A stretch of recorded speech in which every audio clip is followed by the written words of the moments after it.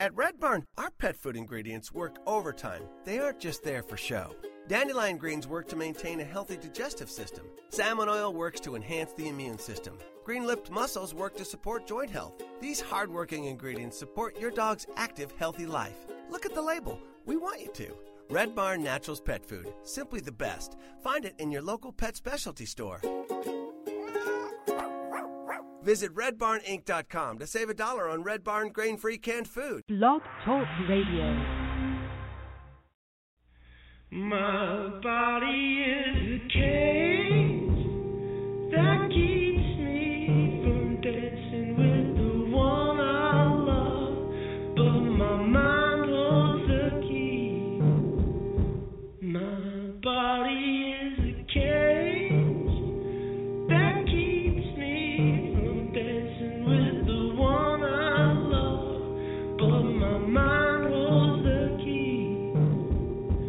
I'm standing on the stage of fear and self-doubt. It's a hollow play, but they'll clap anyway.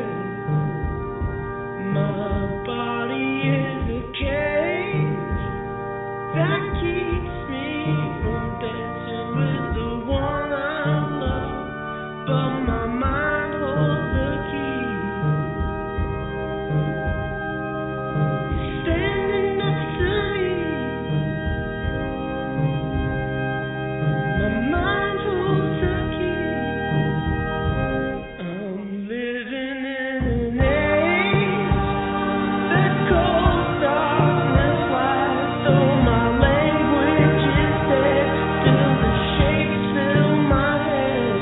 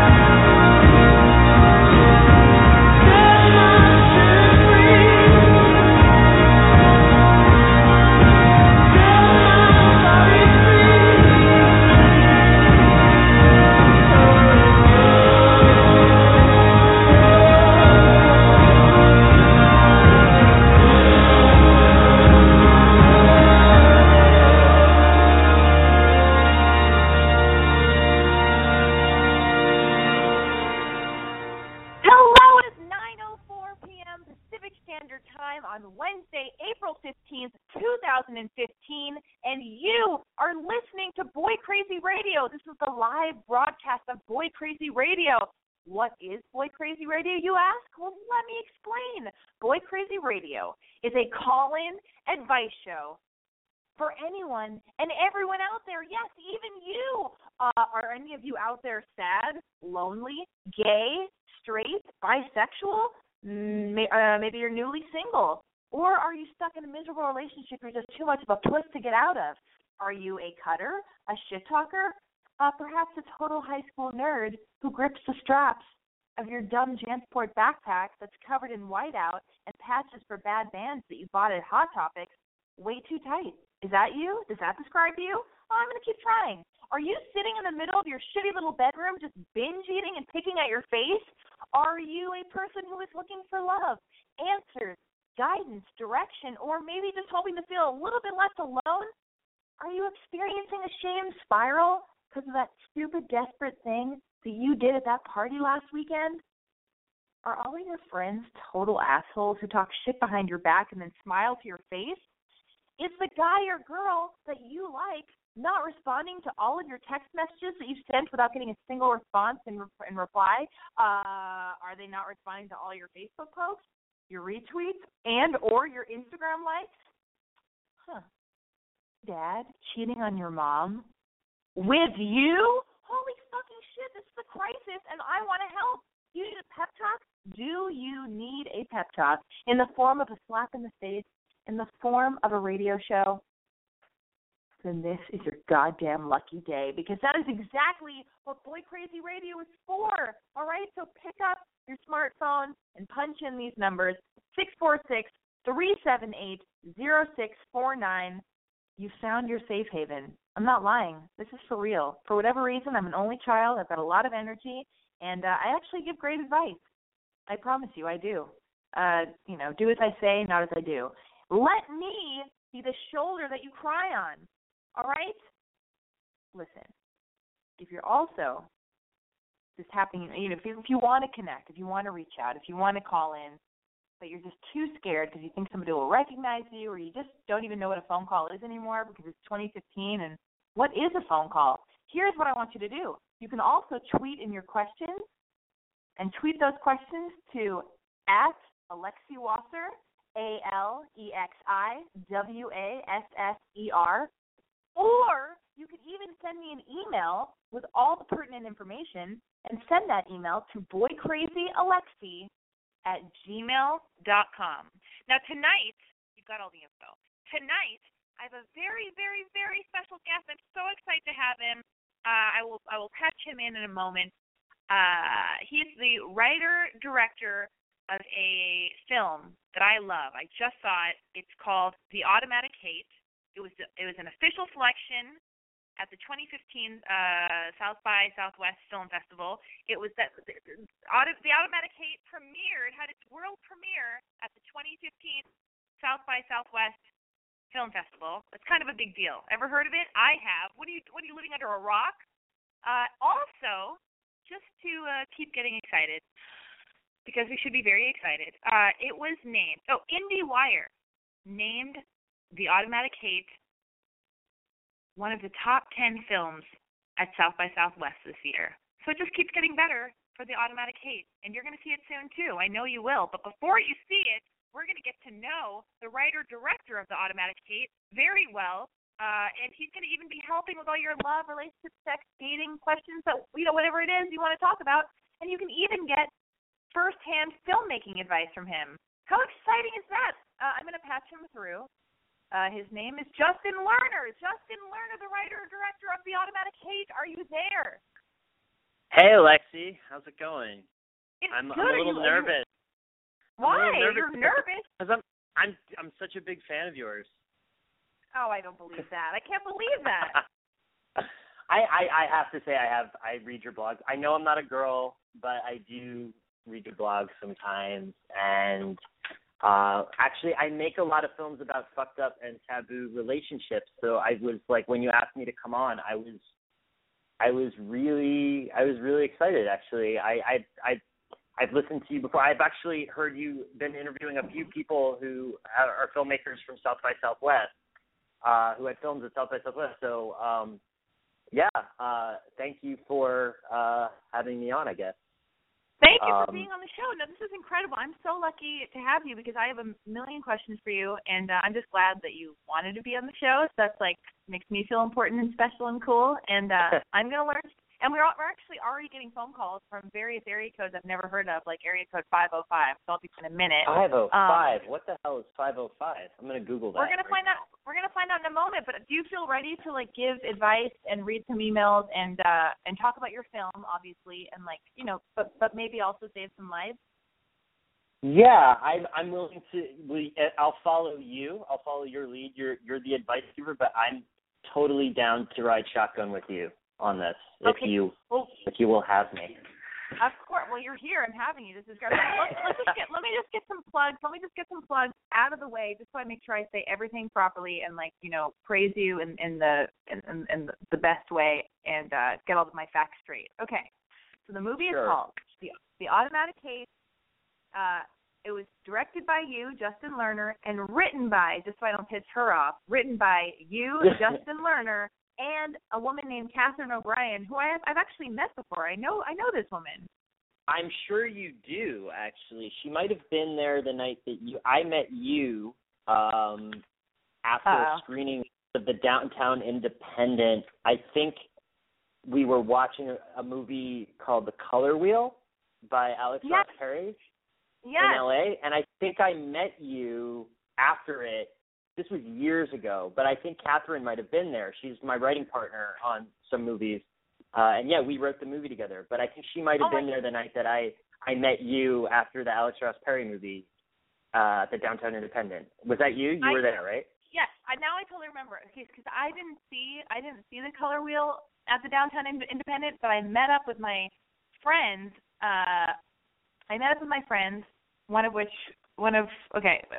And we all went for drinks. So it was you, me. Are we allowed to say you have a girlfriend? Do you have a girlfriend? I do, but I don't know. Oh, yeah, she was there. Yes, she was. Yeah, she was there. You were having a long-distance relationship, right? Oh, my God, you remember. That's crazy. Yes. Of course. That's correct. And now I even remember there was this sultry, now that I'm putting the pieces together, this must have been your writing partner. I did not know her at that point, but this sultry, leggy, oh my God, bombshell rolls in, and she was all she talked to you, and she was kind of quiet, and then just was all slinky and got out of there. She's very beautiful, and also very smart and talented. Let's not forget those two things. So wait a minute. I'm putting the pieces together. How the hell would your girlfriend let you have Catherine as your writing partner? Because I'm getting upset right now. I'm a nutcase person. When I'm in love and I'm dating someone, I get really jealous. So do you and your girlfriend ever get in weird, heated arguments about Catherine? Who doesn't get in arguments if you've been with somebody long enough? About Catherine, not really, because here's the thing. I feel like if you've been friends with someone longer than you've been with your girlfriend, that's a relationship that your girlfriend doesn't get to kind of challenge. You know what I mean? I've been friends with Catherine since we were interns together at the Weinstein Company almost 10 years ago when I was in film school and when she was not even in film school yet. And then, we've been best friends for so many years, and then I met my girlfriend, and so she's, I think that you kind of get any female relationships that you have when you start dating. I mean, you can totally disagree with me, Alexi, but that's the excuse I use. No, right? This is great. Is that okay? No, you're totally right about all this. I'm just saying that doesn't mean that I wouldn't be completely unfair and yell at my boyfriend and be like, "Hey, what's that all about? Are you in love with her?" I would just go ballistic. If I was PMSing and just feeling inclined to be a nut, I would totally use that as a way to start a fight about something. But that's my problem. Well, here's the thing, though. I think two things. One, I think we probably have had those conversations early on in the relationship, right? But not just about Catherine, but about any friend that I have that happens to be a pretty girl. But and here's how I'm going to get some points. My girlfriend is equally as beautiful, so there's no competition going on there. Very true. Yes. Very true. No, but I'm just saying, yeah, it's definitely always a thing. But if you saw Catherine and I together, we bicker and horse around like brother and sister. It's a very brother-sister relationship that we have. Okay. So I saw that. Also, they're friends. Catherine and my girlfriend are friends. They hang out. Okay. So listen. I solved that problem. So there's no problem there. Everything's cool. Let's get back to the movie. So you guys wrote it together. You're not having a love affair. You guys are just together. You're writing partners. You're friends. Now here's the thing. I don't even know where to begin. I don't know how much I can say about the automatic hate. Here's what I know. So I'm telling my listeners. This is my experience. Yes. All right. It's a movie about. If I'm just going to be. What? What are you saying? Just be careful. Just be careful. I mean, we are absolutely say whatever you want. There are just some there's some secret spoilers we don't want to give away for sure. Oh my God! But, I'm probably gonna. I mean, what? No. Go ahead. Listen. No. This is all I can say. This is all I can say to my audience, and then listen. Nobody's listening anyway. Here we go. Okay. The Automatic Hate is a movie about family secrets. It's about love. It's about making choices. It's about following your heart or not following your heart. Maybe listening to your brain only, and it's also about incest. So what can we talk? What can we talk about? You can totally talk about the incest, by the way. The incest is not a secret. You can definitely talk about that. We can talk about that if you'd like. But here's my question. Who hasn't ever had a crush on their cousin? Like, growing up, like, when you're little, who hasn't, when you're little, at least, had a teeny crush on your cousin? Alexi, I'm sure you've had at least 5. If you have 5 cousins. Do you have 5 cousins? Listen, here's what I'm going to say. Here are some things that I will reveal since you and I are opening this discussion on the show tonight. I haven't had crushes on family members, but I definitely know when I was very oversexed and very young, I remember 2 weird things happening. I was never molested, I don't think, and I was never raped, but I remember going over to friends of families' houses and having my little girl childhood friends, and we'd want to make out with boys, but boys weren't as mature as us, and they weren't all sexualized. And what we would do is my little girlfriend and I, who was not related to me, we would go, let's pretend our feet are having sex, and then we'd pretend to have sex with our feet, but then we'd end up kissing and touching each other and doing stuff. And then another time, I went over to a friend's house, my friend's house, and her big brother, so maybe this relates more to this girl and her big brother, but we played this game where we'd go into a closet. We're all 7 years old or 8 maybe, not even that old, and we'd go into a closet with her big brother, who seemed super old, but now he may have been 11, and we would probably touch each other in the closet. I don't know what we'd do. Maybe we'd kiss, or maybe we would I don't know what we do. Now I wish I never said any of this, but I'm really enjoying this, by the way, but I'm still kind of hung up on how feet have sex with other feet. Can you elaborate on that a little bit? It was just sultry toes intermingling or what? Yes, toes intertwined, very soft, sensual, foot touching, and then. But now I'm going to get back to being in that closet with that 11-year-old boy. Maybe he was 13, but I think he was 11, and I was in a closet with him. I don't even remember what happened, but the weird thing is, his sister was my age, and his sister would go in the closet too, and she'd have her session in the closet, and then I'd have my session in the closet. And then years later when I was in my early 20s, many years later, I saw her at our mutual friend's wedding, and we're all adults now, and I said, hey, why do you look so familiar? Oh, yeah, we used to go in the closet with you and your brother. And she looked at me, and she turned white, and she had so much shame attached to it. And then I told our mutual friend, the bride, and she went, oh no, you didn't bring up the closet sessions from back in the day. And I was like, oh, no, shouldn't I? That's what you called them, the closet sessions? I think you just started Oh, okay. I mean, look, and you weren't related to any of them. So, and just for the record, this is a completely fictional film that I made, but, I don't want anyone out there thinking that slept with or even had any sort of romance with any of my cousins, but it's an interesting thing to bring up for just complicated relationships. But it seems to me that even though you haven't either, Alexi, you seem to have it's taking you down some sort of like kind of perverse, like experimental path, which is good. I think that it's it's even bringing up you can't relate directly, but there's something it's bringing up something, right? Well, it made me think of other people I knew as a kid who may have been like related, who are like making out, but it's only because like nobody else is around. Your movie is slightly different, but I won't get into the details. But here's what I want to know: where did the story come from? Where did the story come from? And you've already answered my next question, which was, have you had sex with your cousin or sister? Which is a no. The answer is no to both of those. Yeah. Okay. Brother? Brother, no, absolutely not. And I doubt he's listening, but I'm sure he's heaving a nice sigh of relief if he is listening to that. Okay. I have a younger brother and a younger sister. We're very close. We're good friends. They both live in Boston. I live out here in Los Angeles. You know, I'm close with my cousins as well. The ones on my mom's side, who I grew up with, and it's a completely fictional film. I will say though that I think, and this is like not 100% backed up by fact, but my mother tells me that one of my great grandparents married her cousin, but this was in Italy, like over 100 years ago. So what happened now? Wait, what? What? I think if you go back far enough in my family lineage, I think on my mom's side, I think that one of my great grandmothers married her cousin. Her cousin. Okay.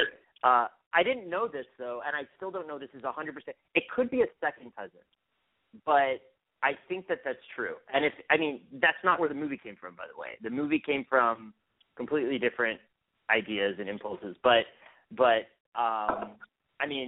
if you've seen The Wolf of Wall Street, Jonah Hill is married to his first cousin, and he has kids with him, that character in that movie.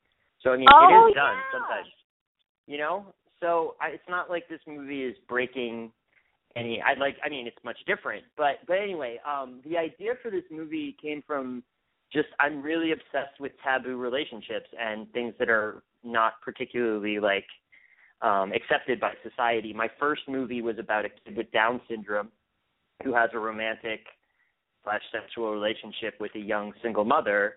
That movie was called Girlfriend, and I really like putting people in this kind of sticky, almost. Wait, hold on. You're breaking up. Hi. Are you on a cell phone? I am, but can you hear me now? Yes.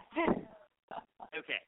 So sorry. Okay. Where did I leave off? I said that I'm more interested in just taboo relationships in general. I'm just interested in relationships where maybe society frowns upon them, or it puts you in a situation where you go into it thinking there's no way I would get behind these two people hooking up. And then slowly over the course of the movie, you kind of warm up to it, and almost by the end want them to get together and want them to get it on. And I think ultimately, or you're okay with it. And so with my first film, I was trying to make that a reality by, making this relationship make sense by the end of the film. And I think with this one too, that's what I'm trying to push the boundaries of what people will think is socially acceptable / normal, and so the two cousins thing, it's just close enough, like blood-wise, that it's a little bit icky, but it's just far enough away that, if they're really attractive, like, why not? It's not that. Yeah. And another thing. You know what I mean? Here's what I do. And another thing is, it's interesting because, and this is not too much of a spoiler because it happens kind of early on in the movie that you find this out. As this happens right in the beginning, they only just meet, it's not like they grew up together. And you were so smart to put that in twice with whatever. I'm not giving that too. You see them meet. They've not grown up. They have no awareness of one another. And but anyway, I'm putting a pin in all of that. Before I take this first call, because he's been waiting for a long time, this area code 505 person, I just want you to give me one sentence that describes your film, that explains your film. Okay, so just like kind of like the one line like pitch or Yeah. whatever, the log line. Yeah, okay, so Davis Green, a chef in Boston living with his girlfriend, is visited by a young, alluring woman who claims to be his first cousin. And this is longer than one line, I'm sorry. It's 2 sentences. No. He discovers that his father's been hiding a younger brother that he hasn't met in 30 years. He hasn't talked to in 30 years.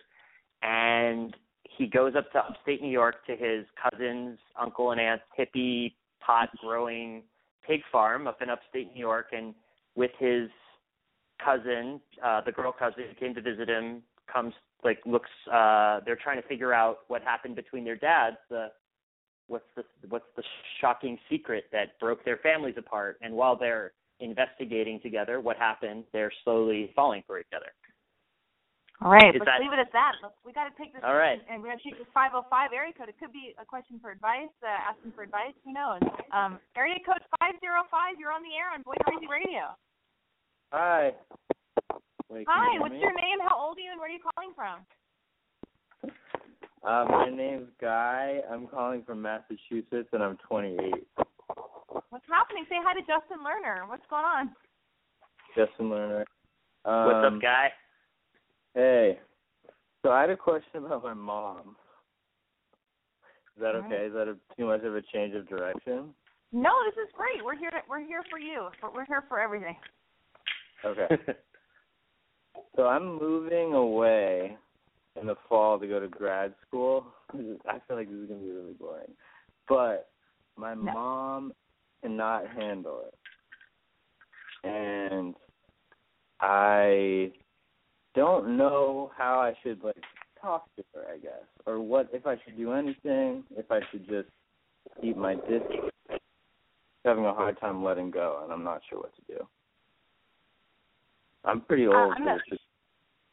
You're 28 years old, and do you live at home? No, I don't live with my mom, but I live in the same area as her. And we work together. Oh, you work together? What do you guys do together? Publishing stuff, literature, poetry. Okay. Well, I'm gonna throw this over to Justin first. What do you think? I'm from Massachusetts too. I'm Guy. Are you? Is your mom married? You spend time with your dad, or is it just you and your mom? They're divorced. Yeah. What's that? They're divorced. My parents. They're divorced. Oh, does your dad live in the area? No, he lives in New Mexico. That's the 505 area code. Ah, there's the 505 area code. It's funny. One of my best friends from home has a really tight relationship with his mother, and almost he's in Massachusetts as well. I don't know. I think that you should maybe. I mean, Alexi, this is much more your world. But can you guys hear me? Okay. Yeah. I think that 28 is a really good time to I'm thinking I left in college and then I went to grad school and I'm just thinking about how long I was away. I mean, if you're thinking of going away, you should try to maybe focus on maybe setting down the days that you're coming back to visit and focusing on those rather than de-emphasizing the leaving part and then let's figure out how many times a year I'm going to come back and, maybe kind of deflect a little bit. I don't know. What do you think, Alexi? Listen, here's what I think. I think you're 28 years old. Your mom needs to fucking relax, okay? She needs to get a boyfriend. She needs to get on, Mom Tinder or whatever.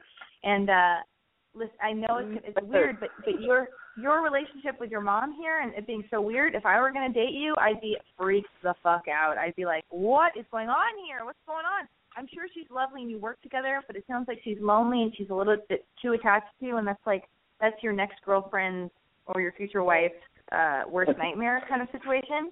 So I think here's what you have to do. You have to I don't know somebody's phone is making a lot of noise. Maybe everybody mutes their phones or somebody mutes their phone, but I'm going to keep talking. There's a lot of static. There's a lot of static and feedback coming from somebody's phone right now, so press mute for a second. Thank you.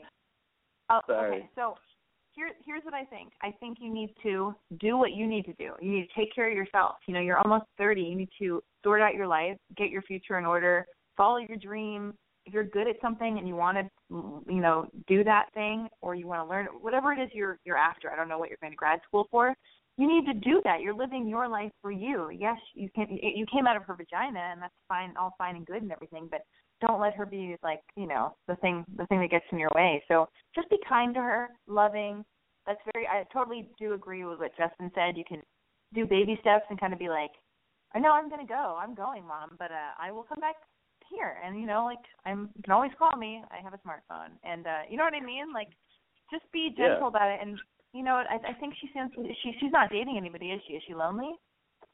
No, she's married. Oh, she is? And what's the husband say about all this? Nothing? I mean, he's sick. Oh, he's sick. What does he have? He's been through a lot. He had cancer. He's in remission, but he had all this other stuff. He had a stroke. Very sick for like over 5 years. I know, but that's I know that sucks and that's horrible, and I'm sorry that you guys have to go through that. But you have to do your stuff. You know, you just have to. You can't use your mom or her sick husband's stuff. I would also ask your dad to maybe give you a hand. Sorry, Alexi. Maybe ask your dad to give you a hand and talk to her. It sounds to me like you and your dad are cool, kind of being separated. He can maybe shed some light and let her know it's not that bad. Maybe lean on him for some stuff. Yeah, that's a good point. Do they talk? Do your mom and your dad talk anymore? Not really, but it's definitely true that we've been separated sort of in a healthy way now for a while, my dad and I. So yeah. No, my mom and my dad, my biological parents don't speak. Really. Oh, wait, your mom and your biological dad don't speak. Yeah. Oh, so maybe that will be hard for them to talk to each other. I mean, God, you just need to stand up for yourself. You're a 28-year-old man. I don't mean to fall back on gender stereotypes, but you got to man up and you got to fucking own your shit, and you know what you need to do, and just do it in a very charming, loving way. But do what you need to do, okay? Don't get sucked back into this. This is all not your problem. You go take care of yourself. The nicest thing you can do for your mom is go have a wonderful life and like do all the things you want to do in your life and try stuff and learn things and, you know, have experiences and be the best person you can be, you know? Yeah. Thank you. I hope you're welcome. I hope that helps. Justin, we're just saving lives left and right here. I mean, how do you feel? My God, I feel good. That was a tough one to start with, Alexi. Well, I got a lot of emails, and I don't even know where to start because one of them is very intense. Do you want to go from light? You want to save one for me at the end. I need to know your opinion about guys with beards and whether in general, it's a constant conversation I have with people because I currently have one. I say shave it. I think you should use. I don't know. I don't mind a trim beard that's like kind of. I like 5 o'clock shadow. That's what I like. I think that's very handsome, even though it's kind of like, you know, when you're making out with your girlfriend, it's like microdermabrasion and it can like rip off her face. But I don't know. You're a handsome, good-looking guy, and you're only going to get older and gnarlier. But you'll probably actually get more. You'll probably get sexier and more virile or something because you're. Depends on who you ask. Depends. Well, yeah. I'm just saying, like, you're a good-looking guy. Why hide your face now? Like, hide your face later. And also, they say, I was listening to Conan O'Brien on Howard Stern, and they were talking about beards. And people say that when a man grows a beard, I mean, I don't know who else is growing a beard. When a man grows a beard, he's depressed. Are you depressed? I'm not depressed. I sometimes like do it as like a way of tracking time. I'll be like, all right, I'm gonna shave once I get this thing written, or when this, and you know, if it's like a few month type thing. I'm told by several people, including my girlfriend, that I look good exactly 5 days after I've shaved. Not 4, not 6, but that 5-day spot. Exactly. Well, then you gotta So- you gotta do it. You gotta That means you're good maintain for that. 1 day every 5 days, and then you shave again on day 6, and then you got to wait until you're the 5 day. At least though, it's a specific. Sometimes you have trouble with women like giving you mixed signals. That's a very specific request. I like you Is she 5 fucking days with after you? you shaved. What's that? Is she fucking with you? Is it possible She that your could girlfriend be. is fucking with you? 100% possible. But But here's what I I- think. I- Sorry. Go ahead. No, go ahead. I think it could go back to the last caller. He could stay with his mom because his mom wants him to hang out with her and stuff like that, and he could make her happy. Or he could just follow his heart and do what he needs to do. So you need to do it. If you want a beard, keep your beard, and if you don't want your beard, shave it, or stay home with your mom in Massachusetts and shave every 6 days. Every 6 days. Oh man, Like, did what do you you just like? call my girlfriend my mom? Oh no. No, not Uh, really. But wait, what do you like the best? But you like your beard, obviously, right? I like it in the winter. Yeah. And then when it starts getting hot out, it gets really, unmanageable. But the thing is I grow it really quick. Like I could shave in the morning and at night I have like a little stubble. So it's easily fixed if I don't like it. It comes back very quickly. How about this? Make your girlfriend happy. Shave it on the 5th day. No, keep it on the 5th day. Shave it on the 6th. On the 6th day, we'll meet for coffee because I want to see you clean shaven. And then immediately just keep growing it out. And then, but I think we talked this. I think we're in a good spot. We gave you the beard advice. I've got to get. Oh God, we have more stuff to talk about the movie. But I've got some crazy emails. I need your help. Yeah, sure. Let's do it. Okay, but quickly, I just want to tell people, if you want to see this movie that Justin Lerner and I were just talking about, his movie, which is called The Automatic Hate, here's what I need you to do, all right? If you're interested, and you should be interested, because you'd be a bonehead not to be, you should go to their website. It is www. I just wanted to say www. Okay, it's theautomatichate.com.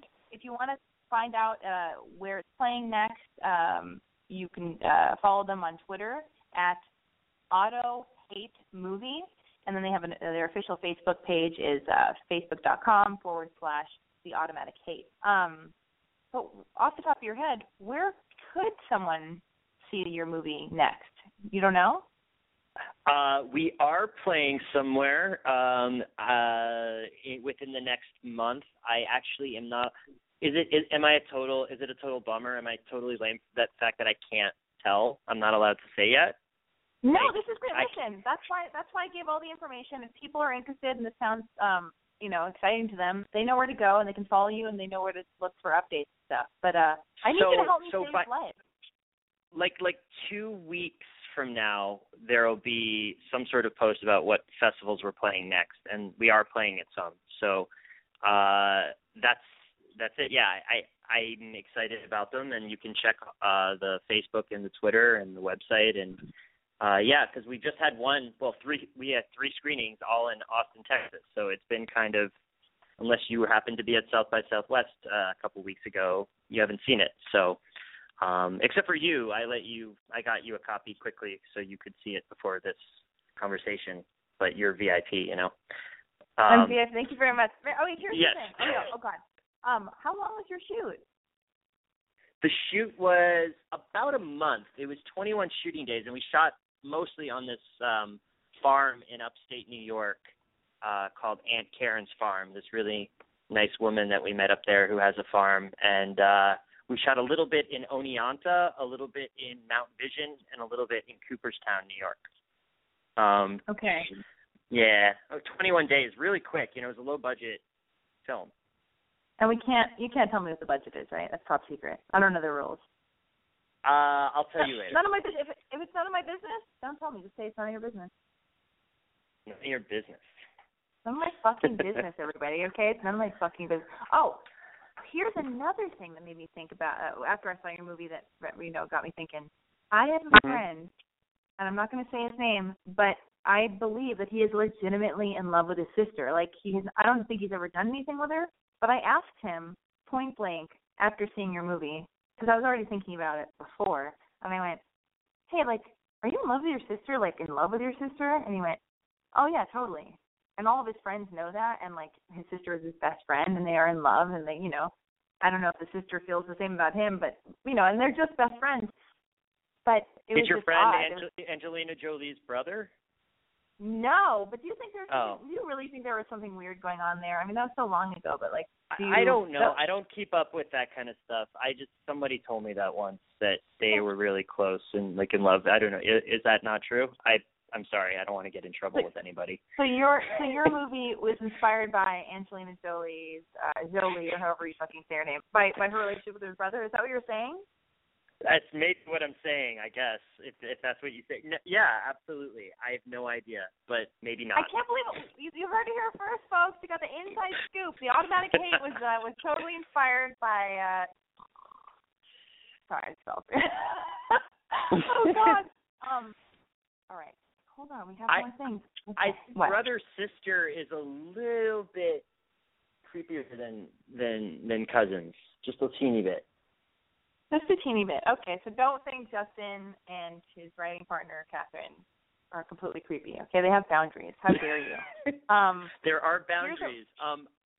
There are boundaries in showbiz, ladies and gentlemen, here in Tinseltown. It's not all wild and weird nights and shenanigans. But you want to hear something funny, though? We were in this upstate New York town shooting, and we had this one day, you know the scene where all the cousins meet for the first time and they go to that biker bar on the side of the highway?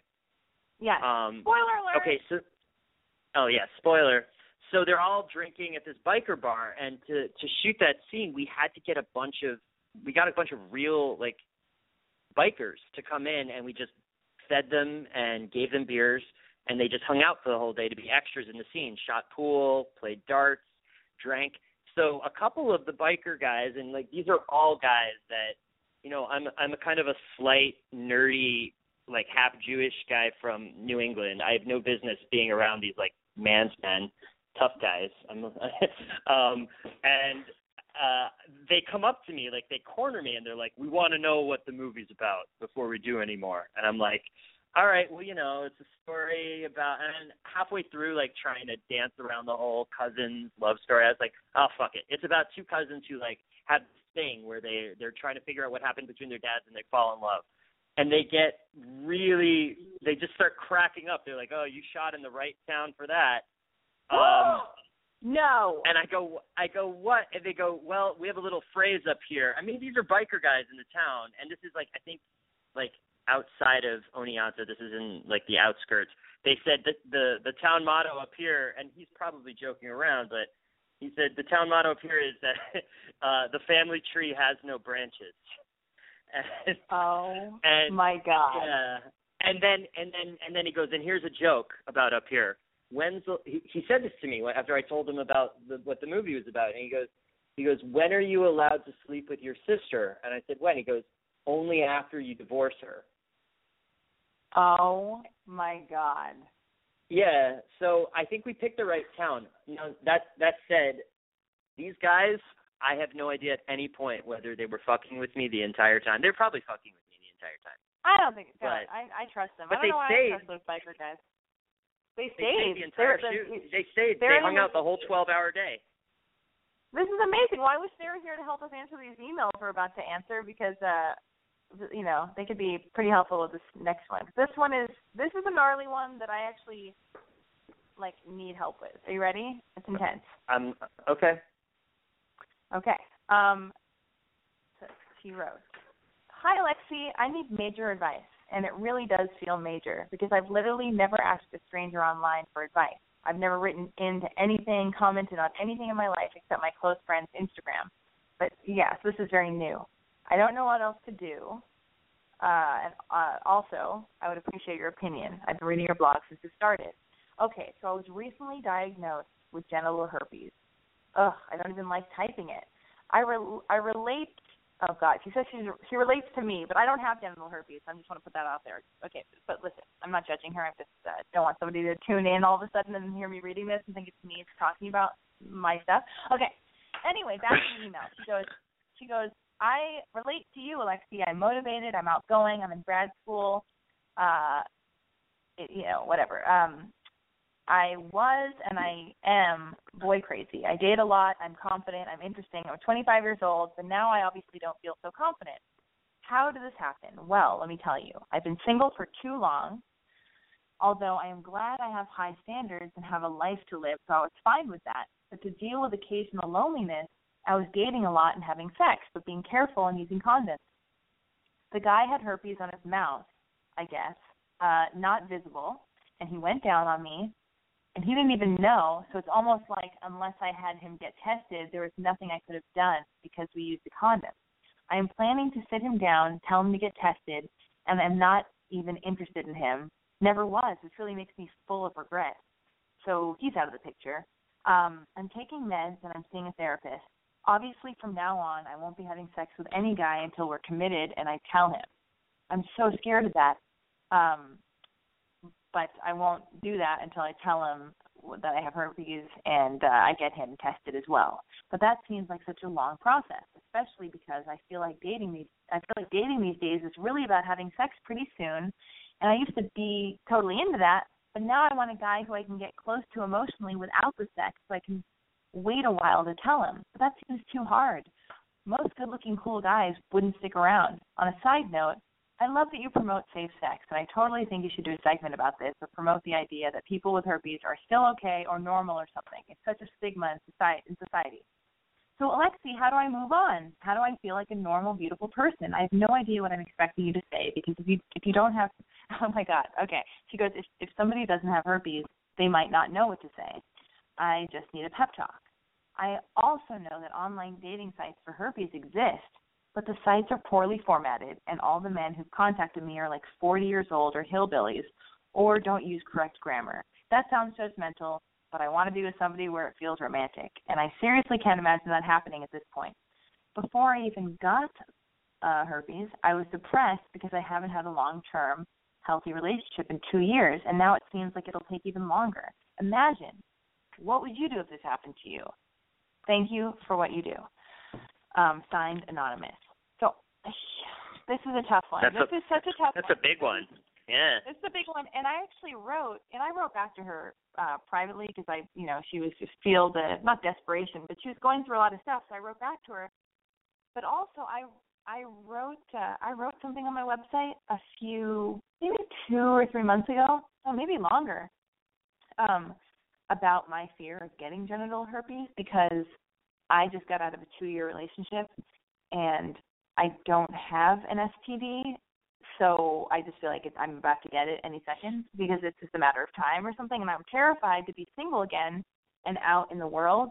And so I wrote this post called I'm terrified of that. So it came across a little bit judgmental, so I really did want to address this on my show tonight because, I feel like most people, it's such a normal thing, but at the same time, if you're lucky enough not to have it, you're not trying to get it. Like, nobody's asking to get it, nobody wants it, but then people get it. So what is your advice for her? I'm not saying that you have this. I don't know what your deal is. I don't know. It's none of my business, but I'm just asking for you to give big brotherly advice. Oh, no, it's totally fine. To my knowledge, I don't have anything. When I started dating my girlfriend seriously, we both got this, and we were clear. We both got tested. I think that's important to do, but I haven't had this problem, but I have friends who have, and I would say, I know this is going to sound kind of like a dick move, but I think if you get really close with someone and don't tell them before, you get physically intimate, but then once you guys realize that you like each other, go ahead and tell them. And I think ultimately if that happened to me, I'd probably stick. I can't tell for sure. I'd probably stick around just if I really liked them, because I don't know what are the implications. It's something that you have only when it's out, or is it? I would just. Go on. I would just say that it would sound like a dick move, but I would get to know someone and tell them only after you realize that you guys are compatible and you guys really like each other, because ultimately it won't really matter for those people that you go out on one date with and Yeah, and then, nothing happens. Like, you're single now, right? You said you just got out of something. Say you're out on a date and this happens to you, and you really like a guy and he says it like on the first date. Are you gonna go on a second date, or what if he waits till like the fourth when you really kind of like him a little bit, or would you feel really, really like kind of lied to, or a little bit like he was a little duplicitous? No, I mean, it's so weird because I've been in situations with guys and gone on dates with them, and then I ask, like, I will ask a guy, like, do you have any STDs? Like, I'm such a loudmouth and I put myself out there so much.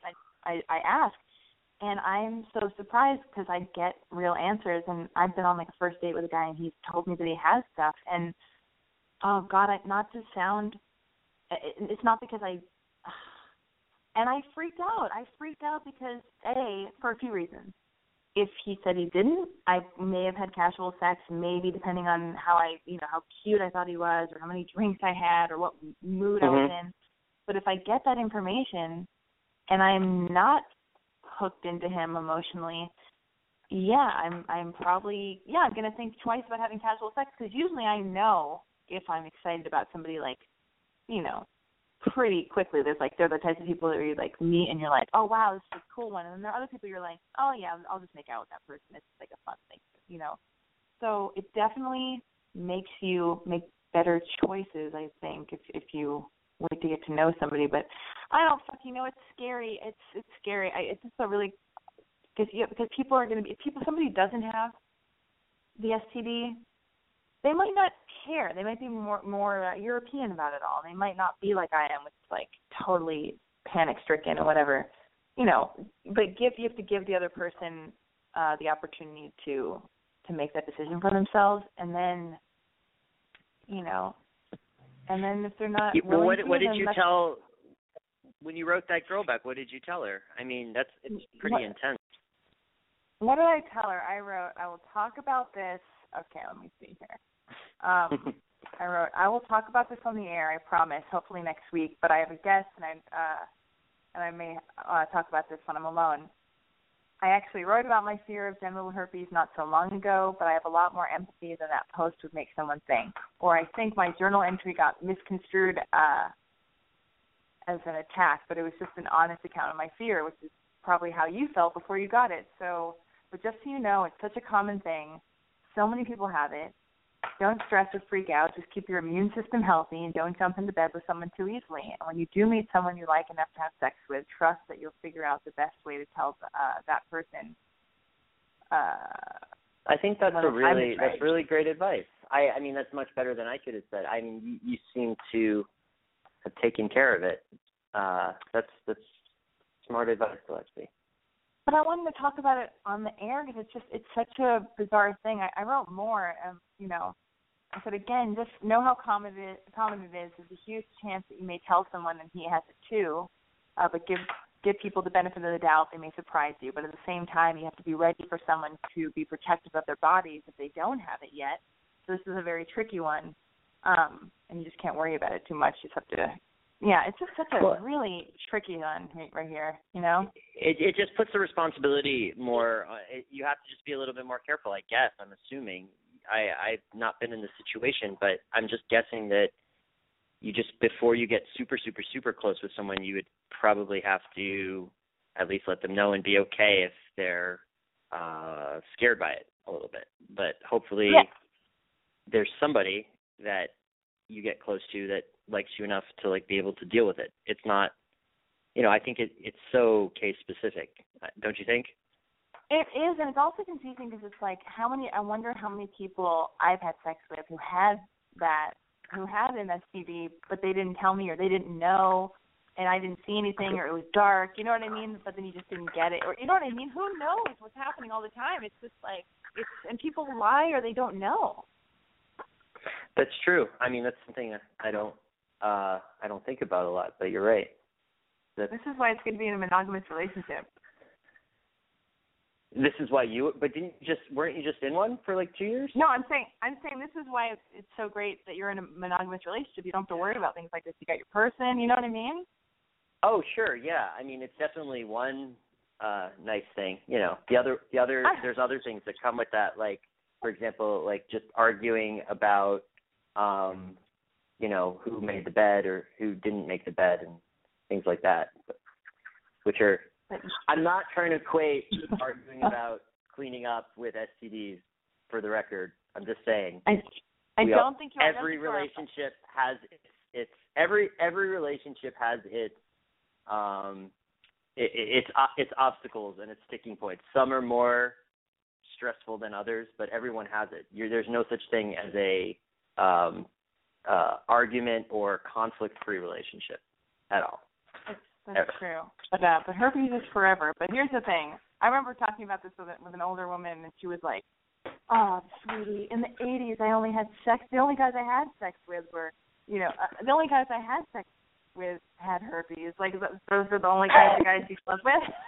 Because they're all like. Is it like a little box you click on your Tinder profile? Like she leaves out everybody except for people with STDs. It totally should be, but it was funny that this woman from who used to she had her heyday in the 80s, was talking about all the rock stars she was having sex with, and they all had herpes. It was just crazy, and it's like nobody cared. And then I'll meet people who are European, and they'll tell me I'll meet people who are European. It's so ridiculous. Sometimes I'll meet European people, and their attitude about it is so much more blasé because they're just like, it's not a big deal. It's an aesthetic thing. It's annoying, but it's not it's not life or death. So it's surprising. Not everybody's like a neurotic monster like me that's really uptight and rigid that thinks everything's the end of the world. So let people surprise you. Take care of your immune systems. Wear a condom. Try to get tested. Get tested. What else can we say? But also know that you can't beat yourself up over this. Just be kind to yourself because you're, you just got to keep moving. And you know what I mean? It's like life keeps happening and you just got to deal with it, and you can't be so hard on yourself, and everything will be fine. You'll just be more empathetic to other people. Now you have to deal with a new thing. I'm a big fan of honesty in general, especially, but it scares some people away, but I think that it's really important. It's refreshing if someone is, I'd rather have someone in a relationship who's brutally honest to the point where, I've been told I have Asperger's because I'm too honest. And, my girlfriend says, you don't need to tell me everything that you're upset about right now, about me or about your life. But I think that I'd rather be like that than always have to keep it bottled up if you have to pick between the two. Normal, regular people know when to withhold some information, not lie, but just not mention something, and then when to mention it.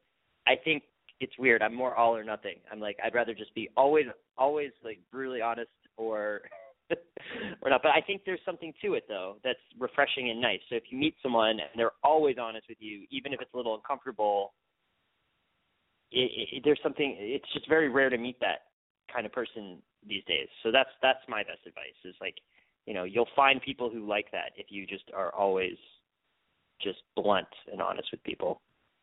Yeah, I agree. I have another email that just came in. Hi, Lexi. I haven't had a serious, good relationship for several years, and I feel so lonely and hopeless about it. But lately, this has been made worse by my roommate's new boyfriend, who's over at our place all the time. Their coupliness is making me miserable. Help. Do you have any advice, Justin? Other than maybe move out, flirting with a boyfriend. I'm just kidding. Oh yeah, start walking around. Yeah. Terrible advice. I'm not trained in this like you are. You have several degrees in advice giving. I do not. But how am I qualified to do this? I do give good advice. I feel like. I do. But what are my qualifications? None. I think experience. You've been there a lot more than a lot of people. Every time someone asks something, you seem to have some sort of good story about it. I don't know. That's a tough one because, maybe just spend more time outside the house. I don't know. Yeah, you know what? I would say I think a lot of this the girl who wrote in, her name is Allie. So Allie, here's what I think. A lot of this can be changed, can be helped if you change by changing your attitude. So here's the thing: you can either change the situation, which doesn't seem likely. You can either leave the situation, move out, but that seems like it's a lot, or you can try not to let it bother you and avert your eyes, or just accept it. And what is it in you that is? Why is it so annoying to you? So you just said it yourself. You're lonely. You're feeling hopeless, and that's where this is stemming from. If you are feeling really fully engaged in your life, perhaps making your own movie that could possibly debut in 2016 at South by Southwest, or writing a story, or drawing a picture, or if you are fully engaged in your life, doing something that made you feel really fulfilled, then you might not be looking for things or being to bother you, or being so easily affected by things. But you know what I mean? This is about you, not really them. But you can always say to your friend, talking about communication, Justin and I were saying, it's great to be honest and all this stuff. So you could always say to your roommate, hey, can you guys just not be, making out all of it? It's so much, all these public displays of affection. You could just tell her and see what she does with it. There's also the possibility if you could ask the roommate's boyfriend if he's got any nice friends. I mean, oh yeah, oh my God, yes.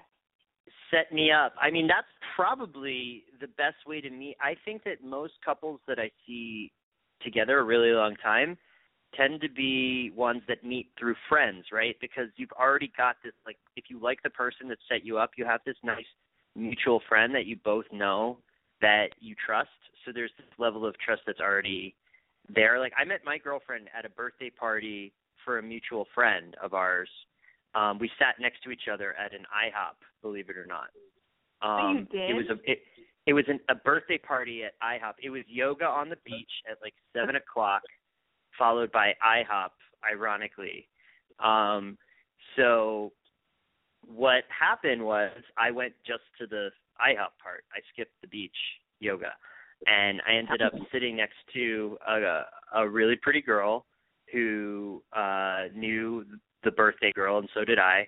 And then at the end of the pancakes and waffles and everything, I asked for her number, and then we went out a couple times. And it's actually a very cool story. Her car had broken down, and she ended up, we put it together at the IHOP that we were living in the same street in Koreatown at the time.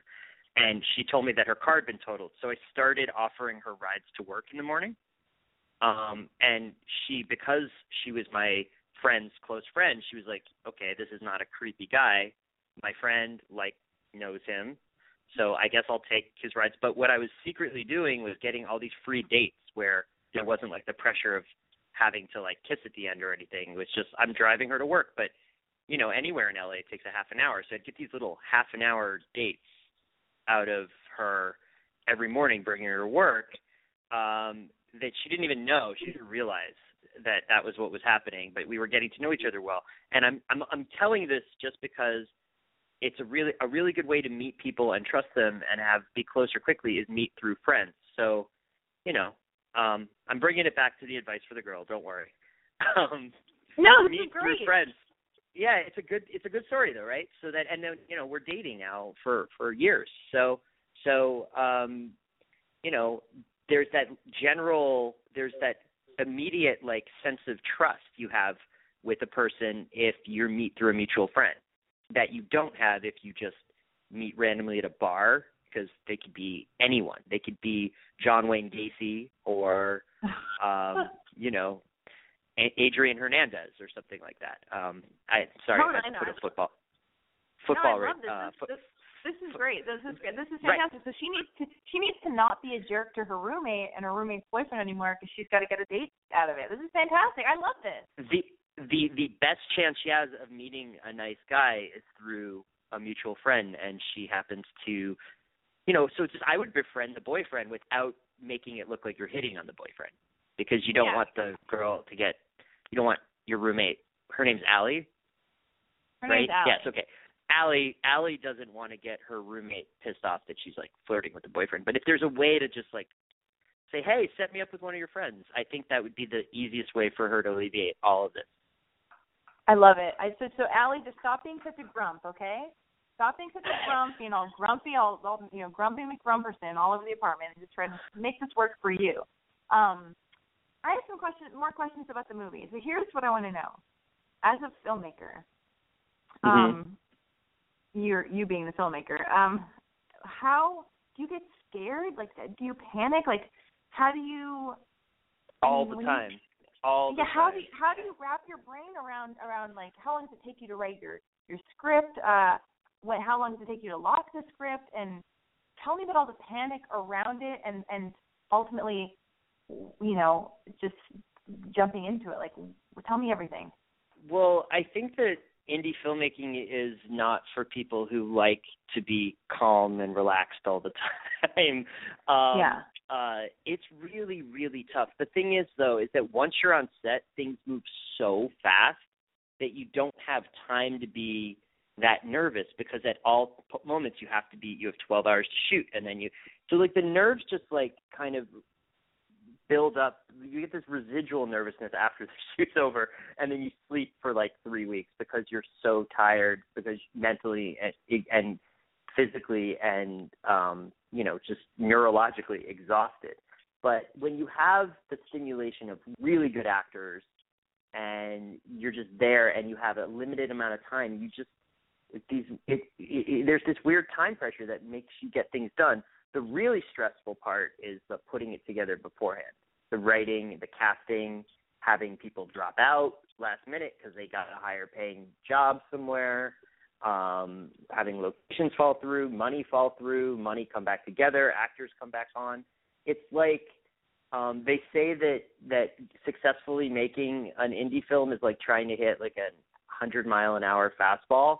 I think it's like trying to hit a 100-mile-an-hour fastball with another baseball, like throwing a baseball at another baseball. That's how hard it is, because everything's always moving.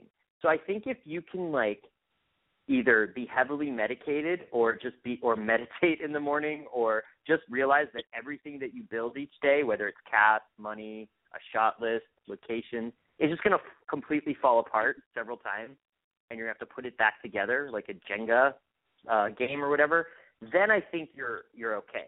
But if you go in thinking that once you build it, it's not going to all crumble and you have to build it back up again, maybe it's not the job for you. I don't even know if I answered your question. Did I? No, you totally did. That's great. It's really inspiring, because I'm just thinking of like kids out there or young filmmakers who it's a daunting. I want them to feel like they're getting some advice, because it seems like it's a daunting thing, like it's such a brave thing to do, and to like put all the pieces together and just fucking finish something. It's a miracle to finish something. So the fact that you like finish something and it's great and it got into South by, it's just like you must be so proud. I feel really lucky. I think there's a lot of movies out there, and everyone has different reasons for why they want to make stuff. Some actor once told me, he pulled me aside and he said, "Hey Justin, were you rejected a lot by girls when you were younger?" And I go, "Yeah, how'd you know?" He goes, "'Cause you're a film director. That's why all men become film directors." Is that true? I mean, on some level, I think there's obviously bigger reasons for me than that. Why I wanted to be a filmmaker, but I think there's something to that. Whether it's true all the time, probably not. But he was right, though. Whether it correlates to why I became a filmmaker, I don't know. I was rejected a lot by girls. All the way like through till just before I guess through college and everything. It wasn't just like high school, and I still get rejected for many things, romantic, non-romantic, all the time. It's just a thing. I mean, you've not heard that before? You've not heard that theory? No, I wonder why women filmmakers make. I mean, there are like 4 of them, but I just wonder why do they make movies? But yeah, of course I've heard that about guys. Yeah, but I mean, probably also, for much better reasons. But than men. Like what?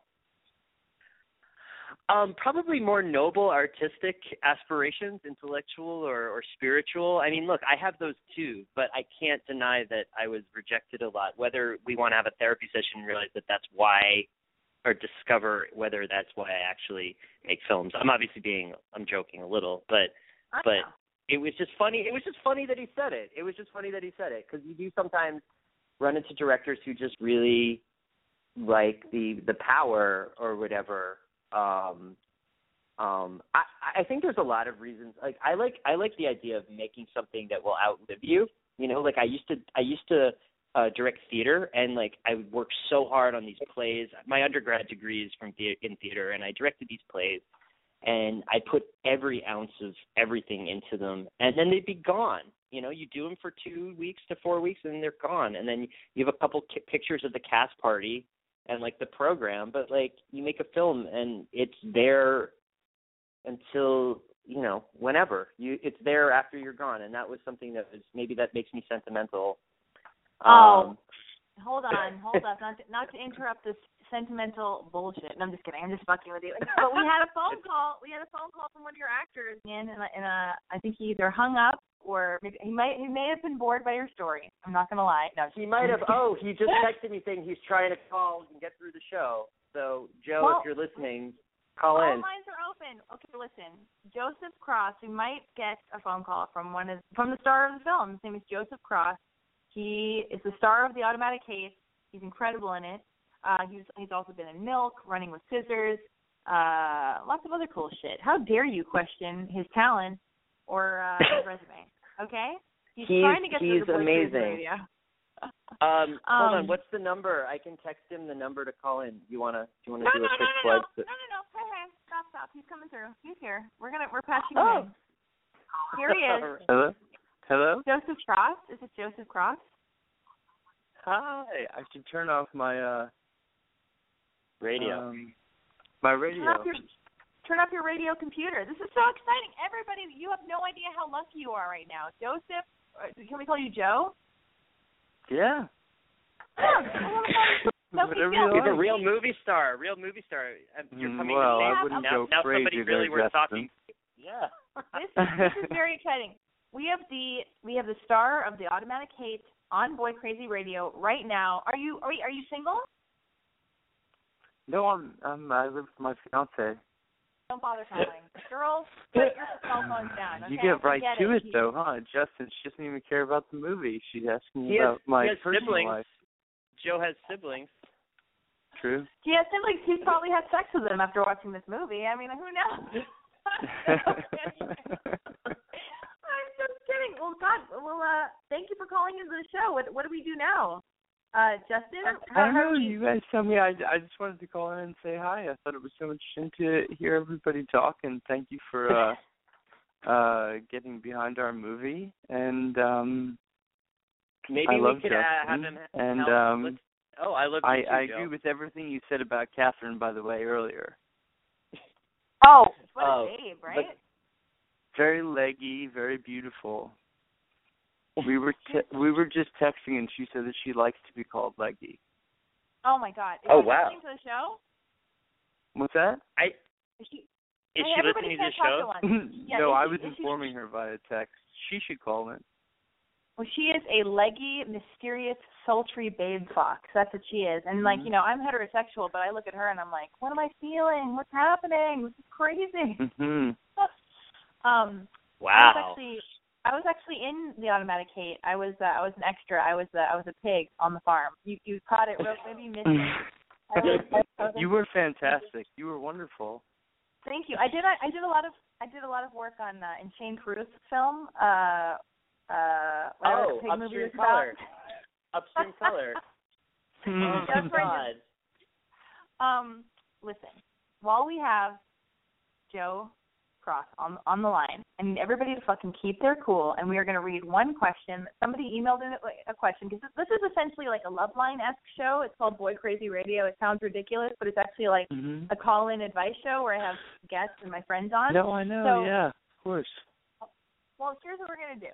We're going to answer. Okay, let's see who wrote in, because you're going to help. And what we'll do is, we have some rhyme or reason to this madness. I will throw it. I'll first Joe Cross is gonna take a stab at getting the advice after I'm done reading the email. Jesus. Okay. Then Justin. I'll help you, Joe. But then let's not overlap. So then just after Joe is done with his advice giving, whatever, we'll throw it over to Justin so you can tell Joe everything he did wrong, so he'll feel like he's back on set, or I don't know how that went, but whatever. It's fine. I'll direct him. It's good. Perfect. Mine will probably be short. Okay, you're gonna be great. How tall are you, by the way? Speaking of Me? Yeah. I'm about 6'9". Oh my God! I can't believe this. You're like a dream man. 340 pounds. Are you the guy in the bar? Are you the? Oh my God! Is this the guy? Is this the guy in the bar? Teddy? I am everybody in the Lord of the Rings. I played every part. Very cool. This is great. We're so lucky. We are all so lucky on Tax Day today, April 15th. Okay. All right. What's the here question? We go. Okay. It is, Dear Lexi, I was wondering if you have any tips on jealousy. My boyfriend of 3 years has a best friend who's a girl, and it really bothers me and makes me feel a little bit uncomfortable. He has cheated on me in the past with our relationship when it was really rocky, and we were young. It's been hard to forgive him, and I know I need to move on. Do you have any tips? Thanks, and I hope to hear you answer this. I think that she answered her own question right there, don't you think? Yeah, she should fucking get out of there, but it's not my business. Well, she just said, I know I need to move on. There's nothing I can tell her more than she just told herself to us. I think she meant she needs to move on from being still really bitter and angry and jealous about his past. I think that's what she said she needed to move on from. Do you think that they can stay together, Justin? You think that they can make it work? She said she's forgiven him. She says, I've forgiven him, but I'm now jealous of his new female friend. It's a new female friend. Yeah, well, exactly. I mean, the proof is in the pudding. I mean, a new female friend, I don't mean to be negative, but it sounds like it could be an old female friend in the sense that it's a repetition of an old pattern, you know? Yeah. Mm-hmm. Or, you know, I mean, speaking as someone who has a lot of female friends, including one that I write scripts with, you know, I think that the best thing is if she can become friends with that girl, then everything's okay. If she can't, I'd be worried, you know? Listen, but hold on. No. Here's what I think. You said it yourself. You answered this question earlier. You said you've known Catherine, you've known foxy, leggy, mysterious, sultry Catherine for a long time, right? But before you longer than I've been, right? Yeah, exactly. Yeah, our friendship predates my relationship. Yes. And you also said that, like, so your girlfriend would have no right, really, to, like, you know, I mean, to have a problem with Catherine. She will, and I'm sure she has or whatever, and girls are like that, and that's fine. But, you know, she's an old friend, and you work with her, and that's one thing. But you also said earlier that when a new girl rolls up, and then if you're hanging out with some new girl, that would be a little more suspect. Even though you're allowed to do whatever you want, that's why this fucking weird, like, relationships and ownership and all this stuff is so bizarre. We should be able to do, you know, be friends with whoever we want to be friends with, and follow the rules that you decide that you agree upon with your person. You know, because it's like as long as the two people in the relationship are agreeing on the same thing, that's all that really matters. But yeah. I don't think she trusts him. I think he cheated on her once. He's got some new thing, and now she's jealous. And I don't think she'll be able to break that. That's like a hard feeling to stop having after you lost trust. Yep. Don't you think? I think you got a point. I think there's always exceptions to every rule, but I think generally friendships that happen with females that after you started dating someone are a little more suspect for sure than ones that predate the relationship. So there are some that predate the relationship that like are sometimes not okay. Like let's say you're friends with an ex, right? And the new girlfriend is like, I'm not super cool with you being friends with your ex because you used to have sex with that girl, and now you guys are friends. That I would understand because you know that's weird. Which is funny. You know what? I'm friends and friendly with many of my girlfriend's exes. And she hates it. She hates that we're friends now. She thinks that she's like, why are you doing it? Are you just doing that to annoy me? So I mean, there's different situations for everything, you know. There's different exceptions, but if you're right. It is harder to be okay with like a new female friend of your boyfriend, like that's brand new, because, you know, I'm not saying it can never happen, but. Well, listen, I'm gonna move on from this for a second, just because I don't want to keep Joe here forever, because I don't want him to hang himself while he's on the phone with us, or it's late in New York. He's calling from New York, and it's gonna get sleepy and moody. Yeah, but, give him a question about the movie. Ask him something about the movie. What's that? That's Question what I'm about trying the to. movie? Hold on. I know that's what I'm trying to. I wanted. What was it like? What was it like being directed by Justin? What kind of director is he? Did you feel safe? Well, Justin sent me this incredible article today that the thesis of the whole thing seemed to be that the way for it all to work is for a filmmaker and an actor just in a state of unresolved tension between, and I'm quoting now, the emotional integrity of the performance and the design of the film, and that tension, summarizing now, is sort of what is able to allow you two to work together in a way that's positive and progressive, and that's how I felt. I mean, Justin, am I right in saying that? Yeah, I mean, that's a fancy way of saying that fighting and conflict and yelling at each other is sometimes necessary Completely, absolutely. to do creative work. Like, for example, you know how sometimes, to put it into the relationship talk, since that's what show we're on, sometimes a real good argument, a real good fight between two people who are dating makes you learn a lot about the other person, and like the next day it's actually a little bit better because you kind of have said your piece and you know where each other are. I think anybody who's creative and intelligent is going to be opinionated, and you're going to have strong opinions about everything. And not just Joe, like Adelaide Clemens, who I know you know, Lexi, has very strong opinions about the way scenes should be and about acting and about filmmaking and storytelling. And when you get very opinionated people on set, if you don't have any conflict, I'd say it's really dangerous, because that means that when everyone's agreeing with each other, it's like, I don't know. It's a bad sign. Yeah. I think that ultimately conflict is good. Conflict is sometimes better than everyone holding each other's hands and loving each other. Got it. Joe, what were you going to say? No, I was just going to say Justin's very opinionated as well, and what was really cool was that he, after the film was done, invited me into the editing room when he first started editing the film, and only once I got there did I understand why Justin was pushing and pulling and prodding and moving me in different directions, because he understood what the movie was going to be more than I could. Well, can you guys give me an example, or first Joe? Sorry, I'm gonna. What was something that on set, or that where you wanted to go one way and he was pushing you a different way? About what? Like what scene? It was mostly like pacing stuff. So I would want to be, either responding to a line more quickly or not responding to a line as quickly. And Justin, it was more pacing stuff, like you have to take a longer beat here, like this moment has to be longer, this has to be more tense, because Justin understood the tone of the film and how it would play,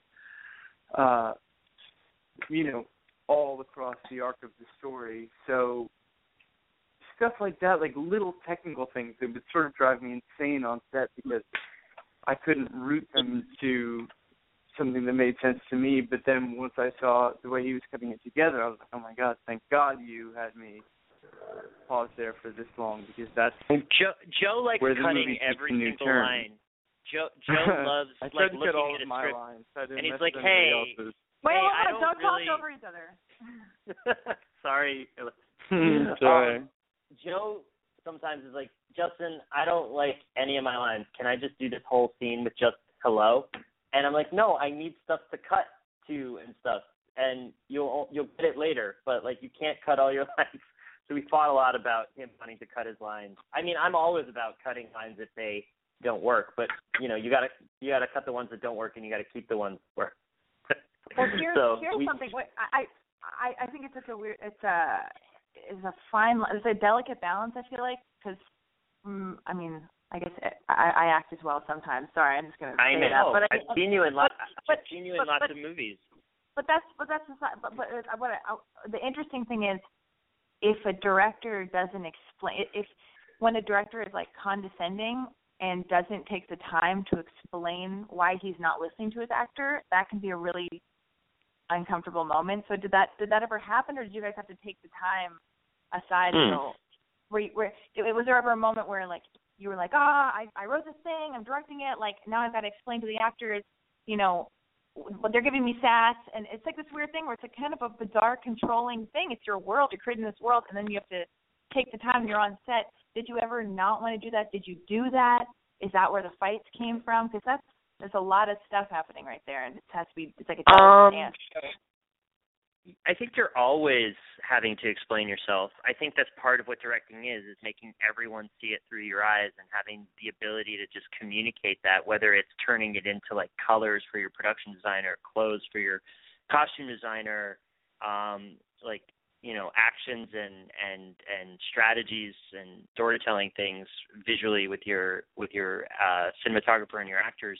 You're always having to explain yourself. Sometimes you have to do it quicker, and sometimes you have like a day off to explain it all over lunch. But it's never like talking at the actor and telling them, I don't know, Joe can chime in, but I think it was always conversation and negotiation. I think that's all directing is really, is just a lot of negotiation with literally everybody.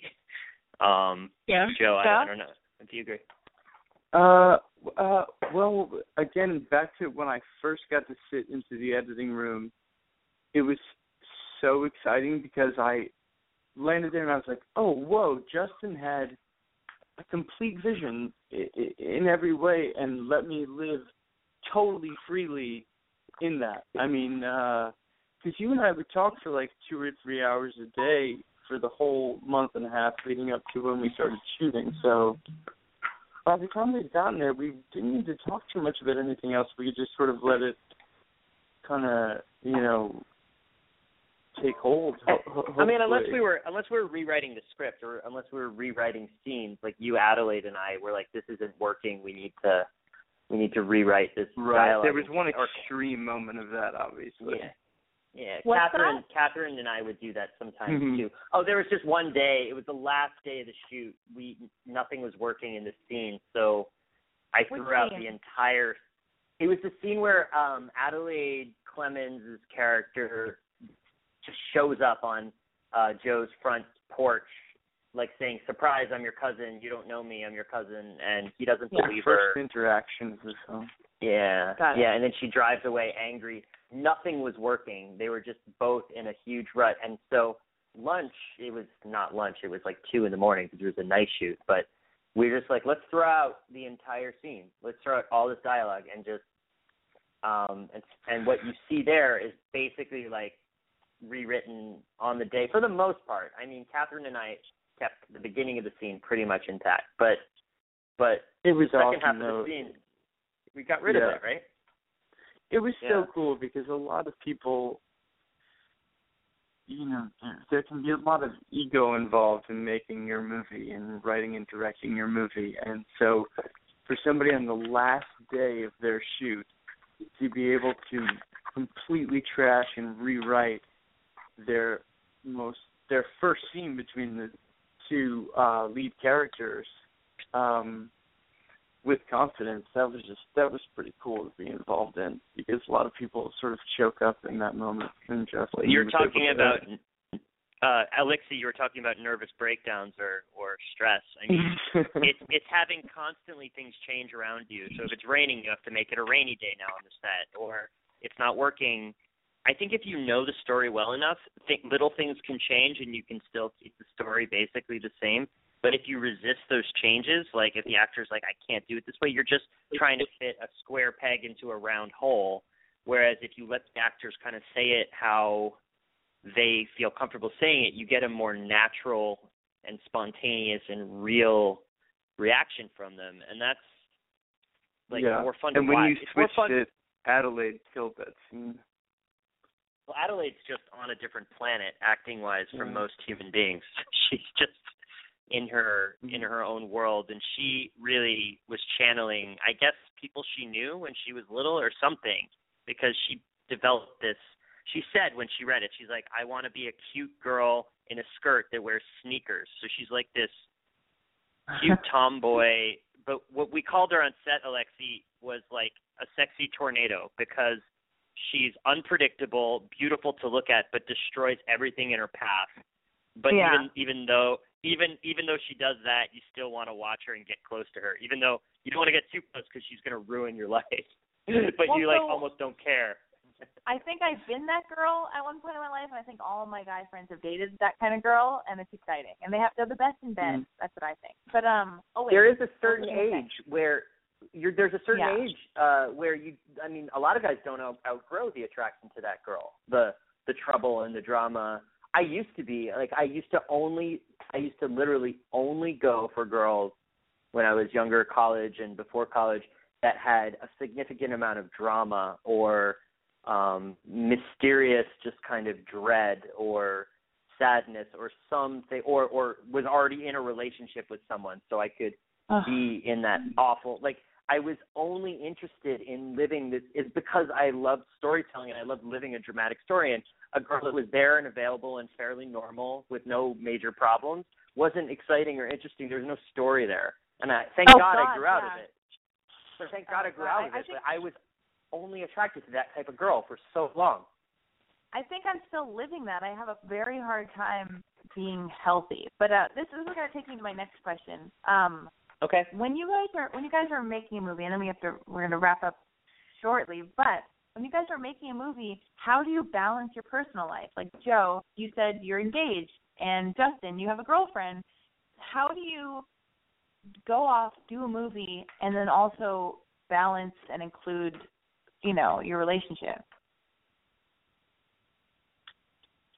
Well, I think you just put it on hold and hope that the person understands well enough that you can take that time away, more or less. I mean, I never feel too disconnected, even though we're geographically apart, but you both have to take a leap of faith, I think, because you're going to spend so much time apart, and because it takes so much of your emotional and strength and brain power to have to go and do a movie. I would say, I don't know, I think it's really important to, if you have a lot of stuff going on, that you should date someone who also has a bunch of shit going on. I don't know, I think that's really attractive to me personally, and so, I mean, I'm with someone who really likes alone time and independence and, being on her own, and is always working on something and can go like a week writing in silence. She's a writer, and she loves like a week without, which is not to say that like she enjoys always being away, but like she uses, if I go off and make a movie, she uses it as a little vacation or residency, like where she gets to go do her thing. And that's kind of fun. I read somewhere that the relationships that stay healthy the longest are when people are always leaving and coming back. And if you're in the same place, if you're in the same place for too long together, this is what my girlfriend actually tells me. She said that she read this somewhere. I don't know where. I'm sure it's somebody famous. But that, relationships where people are always leaving and coming back are always the ones that are most successful, because you have things to tell the other person, and you get to miss them, and you get to come back. It's like, if it's too long, it could break apart. And if you're there, and you get sick of each other, though, I think human beings are meant to like go travel and have new experiences and bring those back into the relationship. And there's this whole Chris Rock sketch where he's like bored. He comes home and you ask people about their day, and it's like he screams like, I just would love for some new shit to happen to you. And he says something, I'm going to totally butcher it, but he says something to the effect of like, can you just like go rob a bank or something so that we have something new to talk about? But I think But I think that that's true, and I think that if you're with someone that is constantly leaving and coming back, there's something exciting. It obviously can't be for like years and years, but what's an indie movie shoot? What is it? A month and a half, 2 months at the most. So you can do that. If you can't do that, maybe you shouldn't be with the person. I don't know. No, I get it. No, I'm so with you. I love that. Like I was in a long distance thing for like a year and a half or 2 years. So the bummer there is, at least when you guys live in the same city and you guys go off to do work in other cities, you're coming back to the same home base. The bummer of a long distance thing, which worked for me for a while because I do like to miss somebody and feel all crazy romantic and passionate when you're back with them. But yeah, knowing that like you have 2 separate home bases, and if you never end up moving in together, it's kind of like, oh, what are we doing this for? That was That's too true. hard. No, you did. How long did you do long distance? I'm gonna let you guys finish your session. I don't want to hijack this, but it's been so much fun. Thank you for having me. Joe Cross. Thanks, Joe. Thanks for being on Boy Crazy Radio. Okay, go live your life. Thank you. Thank you. Oh my God, he's a darling. We actually should wrap up the show. It's I usually do an hour or go a little bit over an hour. Now it's 10:35, and I think I have to wrap it up. It's all right. It was a nice surprise for Joe to call in, and maybe he saved some lives too. I think he saved some lives. He's different from his character, isn't he? It seems like he's a lot more. He's different. It's a funny thing, those actors being different than in their real life. Yeah. You never know. It's pretty crazy.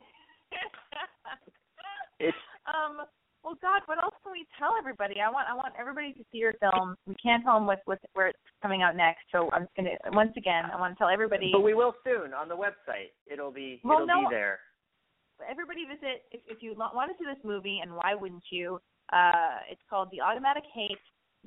For updates, you can go to theautomatichate.com. You can visit their Twitter at AutoHateMovie. Visit them on Facebook, facebook.com/theautomatichate. And what was I going to say about it? I have something. If you want, yeah. I have okay. So this is something, I don't know if you've said this on a previous show or someone has said this, but I wanted to dispel like a rumor, not a rumor, but a false thing that's said about indie films or films in general. So do you know how sometimes people say that films are like your children? Like when you make a bunch of movies throughout your career, they're like your kids. Mm-hmm. That's total bullshit. And I'll tell you why. You have to love all of your children the same, right?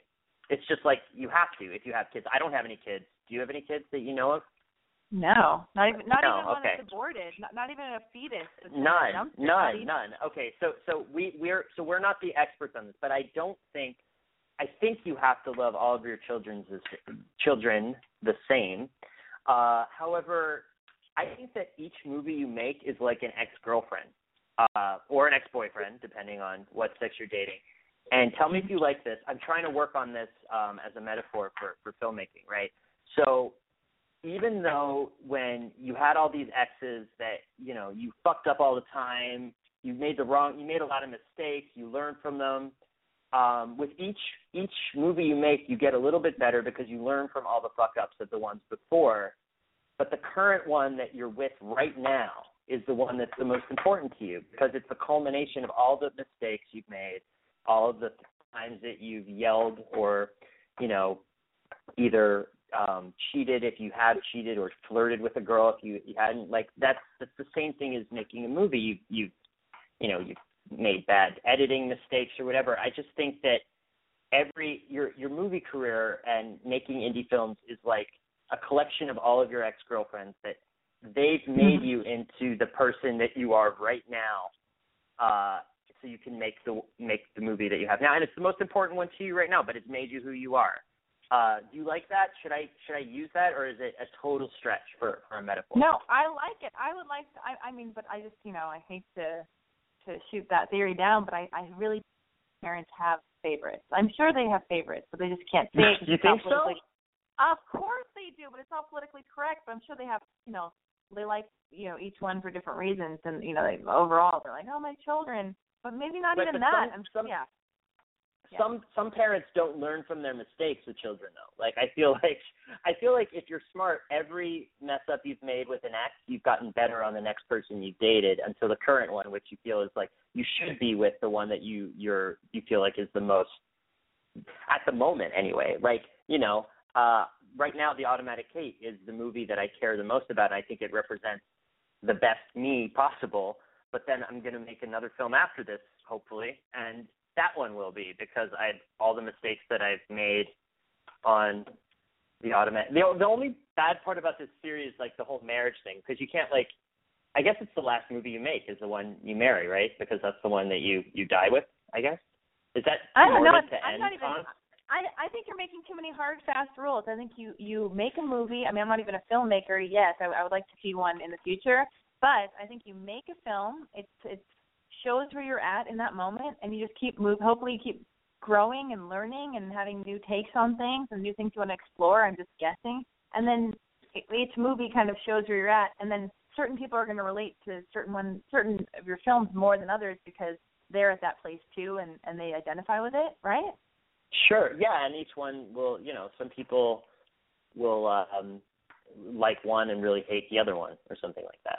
You know? Exactly. But let's not label people and their emotions. All we want them to do right now is do The Automatic Hate. That's all we need them to do. And I've given all the information. I just also want to let people know, though, one of my favorite girls from True Blood, Deborah. How do you say her name? Deborah Ann Wall. Deborah Ann Wall. Oh, she is adorable. I finally watched True Blood, and I watched the entire series during my breakup, like when my relationship was falling apart. And we would watch True Blood together, and then I continued to finish the series after my breakup. And that girl, such a babe with her beautiful skin and her bee-stung lips and her red hair, and she was fantastic in your movie. And who else is in She's great. Okay, you got Joseph and Deborah Ann's also now in the Netflix series Daredevil as well. She's in Daredevil. She's in Daredevil. Yeah. She's in The Automatic Hate. Yeah. Okay. So this movie stars Joseph Cross, Adelaide Clemens, Ricky Jay, yes, Richard Shipp. I got it all in front of me. We're reading it twice now. Yes, and you read it. You read it. It's good. I'm wrapping up the show, and where can people follow you on? Do you want people just to go to your find out about the movie? I have a Twitter. I have to say I don't tweet very much, but the movie does. Okay. My Twitter is just my name all together at Justin Lerner. There you go. And the movie's Twitter is Auto Hate Movie, like AUTO Hate Movie. I already plugged it. I was just asking if you wanted to. We're doubling up on all the info. Everybody knows where to go. I'm going to wrap up the show because it's 10:42 p.m. and we've almost gone an extra hour. But thank you for being on Boy Crazy Radio. Thank you for having me, Alexi. It was fun. I think we saved some lives, and we plugged the shit out of everything we need to plug the shit out of. And I'm going to wrap it up. You guys, everybody who's listening and tweeting in and sending in emails, thank you so much for listening to Boy Crazy Radio, sponsored by I'mBoyCrazy.com. Tune in next Wednesday and every Wednesday, same time, same place, 9 p.m. Pacific Standard Time for the live show. You can follow me on Twitter and Instagram and whatnot at Alexi Wasser. You can subscribe to Boy Crazy Radio on iTunes. And I don't care what everyone else says about you. I love you, and so does Justin Lerner, writer and director of The Automatic Hate. Say goodbye, everybody. Say goodbye, Justin. Bye, everybody. Bye, Alexi. Bye, everybody. Thank you.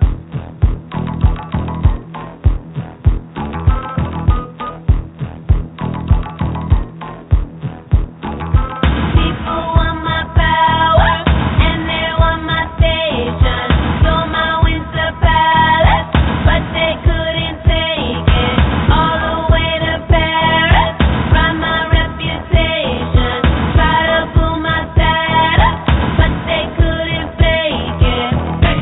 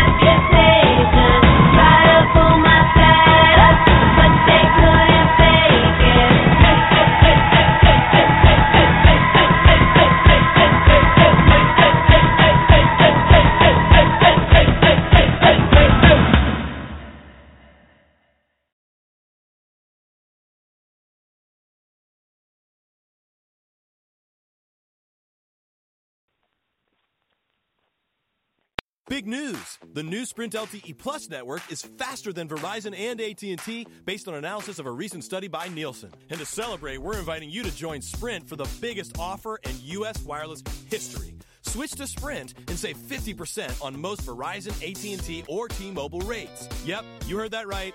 No gimmicks, no tricks. You have Verizon 6 gigs for $60, $30 with Sprint. And if you have 15 gigs for $100 from AT&T, $50 with Sprint.